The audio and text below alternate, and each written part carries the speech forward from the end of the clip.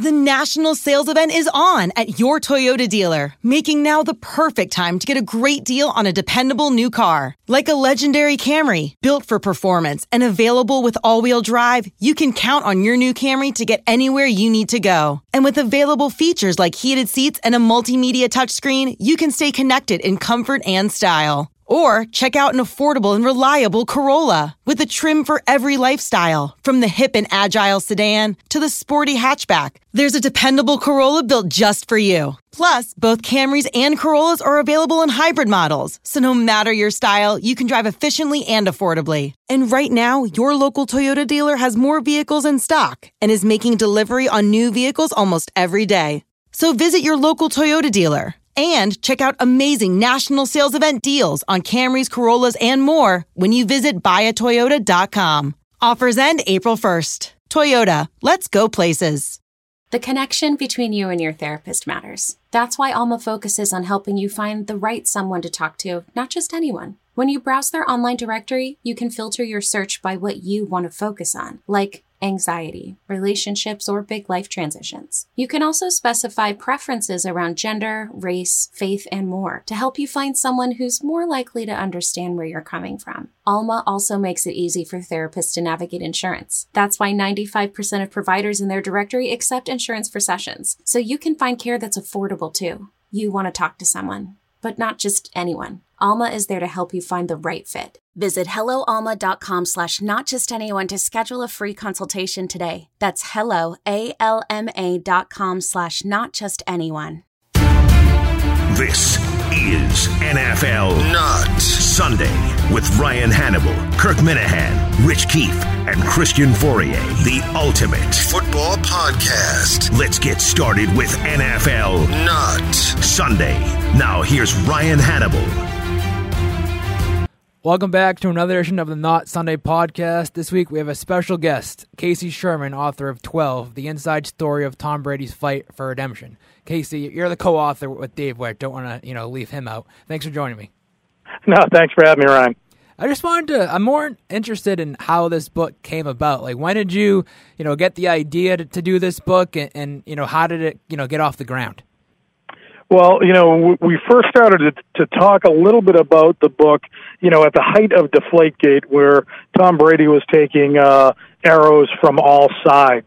Dave, Wedge, and I were just coming off Boston Strong, which was a very weighty and obviously incredibly important story with the Boston Marathon bombings. And we were looking for another project that I wouldn't equate the two, but at least had some real drama to it. And, the ending, of course, wasn't really there when we first brought it up, but when we were watching the Super Bowl unfold against the Falcons, Dave and I started to tweet back and forth, okay, this could be it. And then suddenly we got a phone call from our Hollywood partner, screenwriter Paul Tamasy, who said, guys, we'd love, this is a movie. If you guys write the book, we'll make the movie. And we kind of went from there. Mm-hmm. How did it go to get all this access? Was it something that the Patriots were open to doing? I mean, you spoke to a good amount of players, in the organization, organization players. Yeah, Stacey James was great. Providing us access. We were, allowed into training camp and into the locker room. We hired Matt Chatham as a consultant to really leverage some of his relationships with some of the players to get them to kind of open up, because Brady has never gone on the record for any book besides TB12, obviously, but he was able to speak to us on the record for the book and really kind of open up, maybe not so much about the Deflategate stuff, but certainly about what it was like to be on the outside looking in when the season began in 2016. And obviously, the Super Bowl stuff is great. How long did all this take to sort of come together? Were you guys, working nonstop with this since that? Yeah, we usually work. We work nonstop. We were just literally coming off another book we had written in between the Ice Bucket Challenge about Pete Frates. Yep. So we were launching that book and writing this one simultaneously. It does get a little crazy when you're trying to figure out what story you're supposed to be really working on day to day, but you sit down and you start to let these characters wash over you. And as a writer, that's how you have to approach your Bradys and your Krafts, and especially a guy like Goodell. You want to be able to tell a really interesting story that anybody could pick up and get something from, and I think we've done that with 12. Mm-hmm. Now, what was for you personally, what was the biggest takeaway that you got from all the interviews that you did? Was there something that stood out most, maybe surprised you? Yeah, sure. I mean, the infighting between Brady's reps was quite interesting. The NFL PA lawyers did not necessarily agree with the strategy of Don Yee, Brady's agent, with regard to Deflategate and things like the smashed phone and handing over evidence to Ted Wells. All of that was really new information that we hadn't seen before or read before, and really embedding ourselves with people like DeMaurice Smith at the NFLPA or Heather McPhee. These are the lawyers, the unsung heroes that had to protect Brady's blind side off the field. And to tell their story was a unique challenge for us. Were they very forthcoming with talking with you? Do you have any pushback from any of those people? No, they reached out to us. Really? That was the great thing about it. Once the book project and the film were announced simultaneously, we get a call from the NFLPA. They had a story to tell. We sat down with them, listened to what they had to say, vetted that material and information against other sources, and let the chips fall where they may. Mm-hmm. Now, obviously, I guess the biggest thing, the excerpt that was released, sort of got a lot of attention earlier this week when with Brady hearing Robert Kraft say that he was going to not press it anymore in the what the fuck. Was that serious? How long did it take them to get the relationship better? Because in the book you go into where they get the rings and it seemed like everything was fine then. How do you think their relationship went with that? Well, I mean, it's been a relationship that Bob Kraft has worked on, since he had to make that very difficult decision. And I think, Kraft needed to make that for, the future of the team. As much as he loves Tom Brady, and he does. I've spent time with him. Dave Wedge and I spent time with Robert Kraft and Jonathan Kraft, and you see the love that the owners have for Tom Brady. You also see the anger that they still have against Goodell. Even though they've had to make their peace with the commissioner, they're still really pissed off at Goodell over this Deflategate situation. Mm-hmm. But Kraft, ultimately, he didn't want to be Al Davis.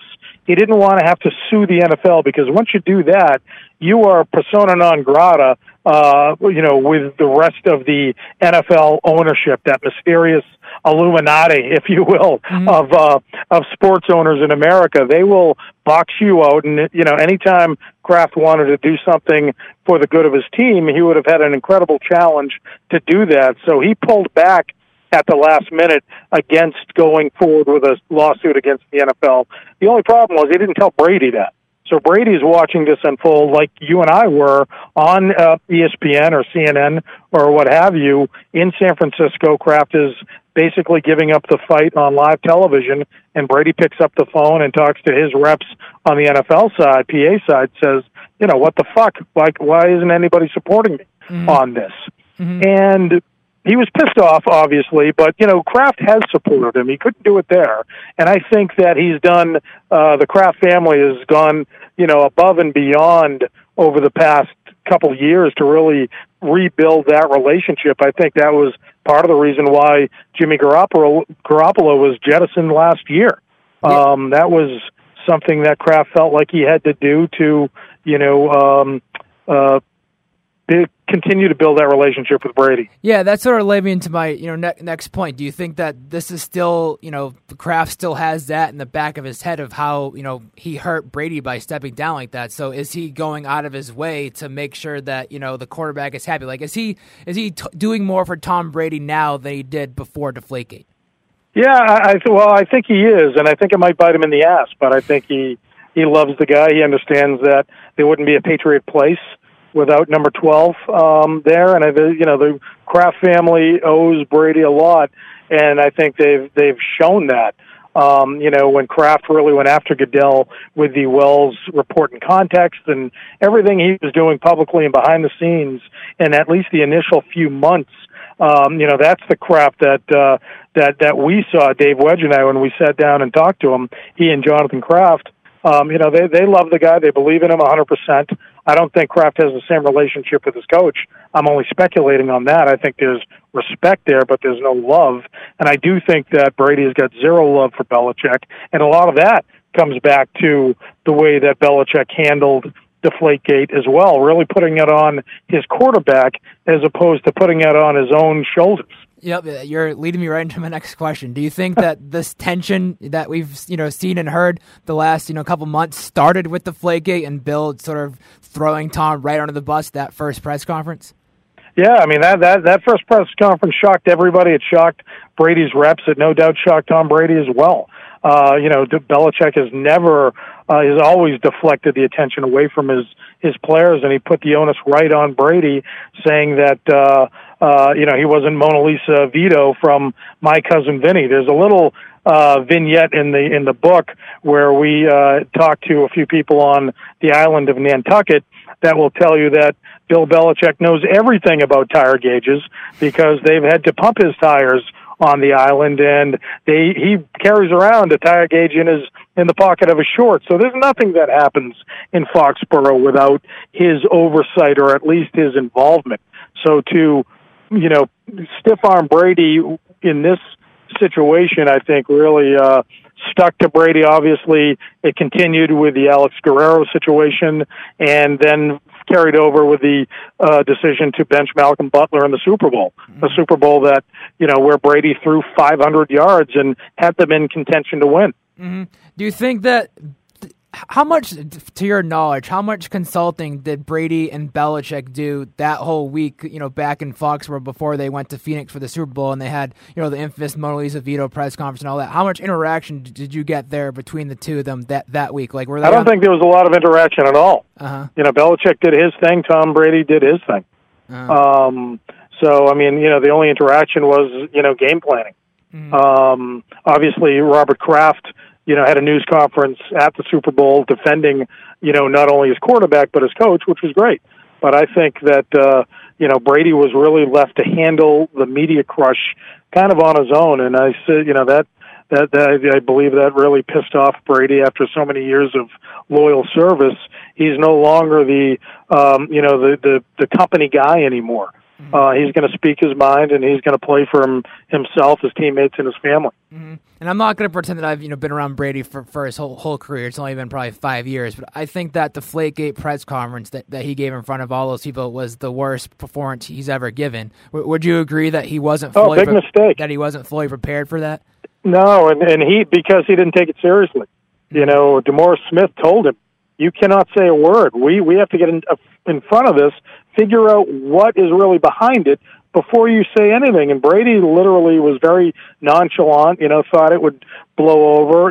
This is the pom-pom press conference where Brady's wearing the hat. And just kind of, there were deer-in-the-headlights answers to some very serious questions. Yeah. Had he come out and just said, I like my balls a certain way. I don't know what is being done behind the scenes or what's not being done behind the scenes, but I get the balls, I can grip them, I can throw them, that's all I care about.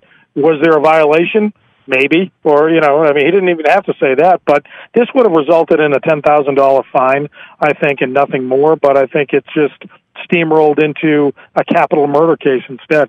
Yeah, I just remember being in that room that day, and it was not the typical crowd for sure at Gillette Stadium. It wasn't the Boston Globe and the Boston Herald. There was ABC News, CBS News, all of these people that aren't used to covering football, and just I don't think Tom expected that. Like, who do you think ultimately is responsible for that? Is it Stacey James and the Patriots? Is it his own people to sort of say, hey, like this is a really big thing. Like you're walking out here with a room circled full of reporters. Like it just didn't seem like he was fully prepared for that. No, he wasn't, and I think, I would imagine that Stacey tried to prepare him. I know DeMaurice Smith at the NFLPA certainly did, but, Brady, again, did not think the violation was a serious matter. It was an equipment violation, at best. Didn't see that, there are people and agendas behind the scenes, the NFL really pushing forward this narrative that Tom Brady was a cheater and that the Patriots had a history of cheating. And it goes back to the Spygate scandal, a very legitimate controversy and situation in my eyes that was kind of whitewashed by Roger Goodell at the time. And I think the other 31 NFL owners held that over his head for a long period of time. So when the opportunity arose again to go after the Patriots, Goodell had to do that, with both fists. Mm-hmm. In your estimation, do you think if Brady handled that Wednesday press conference differently, you might have even been writing a book about this? I don't know. That's a question I grapple with, Ryan, because sometimes I think that's the case. But I think that the NFL was already so vested into tearing down Brady at the time that they would have just continued to do it. I think it might have softened the blow, if you will, but I think they were, they had already written their conclusion well before they investigated the case. Yes. Did you reach out to Bill Belichick at all? Did you try to get him to do anything for this book? I didn't, to be quite honest. What the fuck is he going to say, honestly? I mean, he's not going to give us any information that he wouldn't give anybody else. We went to a few of his news conferences at Foxborough, and I felt so bad for the journalists that were in the room. They're all good journalists. I've worked with many of them. And, the way that he treats these guys and women is really kind of obnoxious to me. I wouldn't put up with it. I don't have to because I don't have to go down there every day. Yes. So I didn't want to hear just the typical Belichick bullshit, which is kind of what he spews on a daily basis. Uh-huh. Do you think that Brady and Belichick will ever have a good relationship again? Maybe, I think they'll 10 years after they've both hung it up, they'll look back on their time together and realize that each man needed the other to get that to that level of success. I do think they would have been successful, without that partnership to a degree, but not to the extent of the last 18 plus years now of unmatched success in the NFL. I mean, you have to admire that.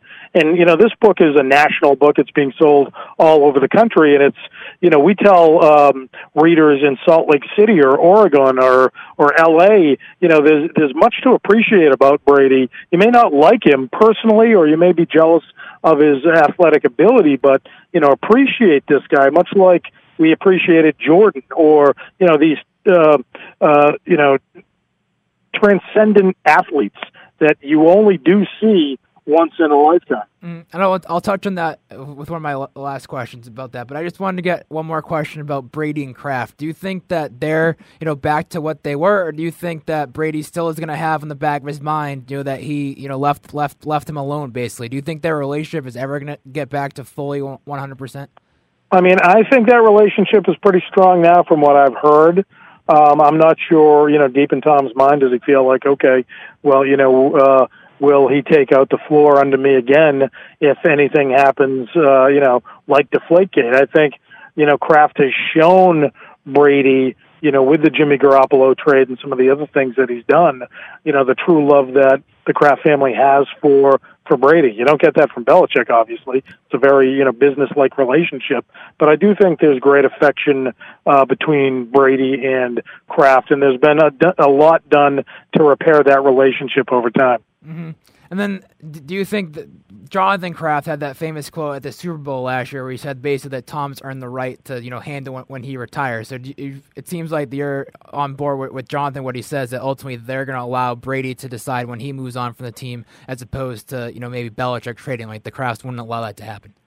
Yeah, after Garoppolo, I don't think the Krafts will allow that to happen. And I think as long as Brady continues to play at, an elite MVP level, they're going to want him behind center. He's the only real stable force that the Patriots have on their roster right now. So why wouldn't you keep the best player in football for as long as he continues to really play at a high level and wants to play at a high level? Mm-hmm. And then in terms of selling the book and marketing it, do you have to market it differently to the entire country as opposed to the New England region? Certainly, across the country, the one universal theme that we've been hearing is, people may, not like Brady here, like Brady there, but there's a universal distrust of Roger Goodell. And that's, a big part of our book because, if Goodell can tear down Tom Brady, the face of the league, that doesn't, bode well for the 5th-round draft pick on the Giants or the Falcons or the Chargers. Everybody's vulnerable as long as Goodell has the type of power that the NFL, players have quite frankly given him, unfortunately, with Article 46 and other things over time. Mm-hmm. Hey, Casey, thanks so much for your time. Really appreciate it. Give a plug for your book. Where can people get their book? Amazon bookstores? Yeah, you can get 12 Amazon, all its bookstores all over New England right now. It's already, the number one selling sports book, obviously, and it's only been on the shelves for a few hours. So we're really excited about it. And, this is the book that's going to be adapted into the feature film. We're right now talking to some A-level actors that are very interested in suiting up as Tom Brady for the movie. So that ride's going to be very interesting as well. Any insight on who that might be? I tell you who it's not going to be, Ryan. Yeah. It's not going to be Mark Wahlberg. Yeah. It's not going to be Matt Damon. If I hear those two names again, I think I'm going to puke. Thank I'm a short guy, and they're, they look like me in shoulder pads, basically. So it's really challenging to find somebody that can really pull off the physicality of a Tom Brady. Thank you from all of New England. Is there a date that you're expecting this might get released, the movie?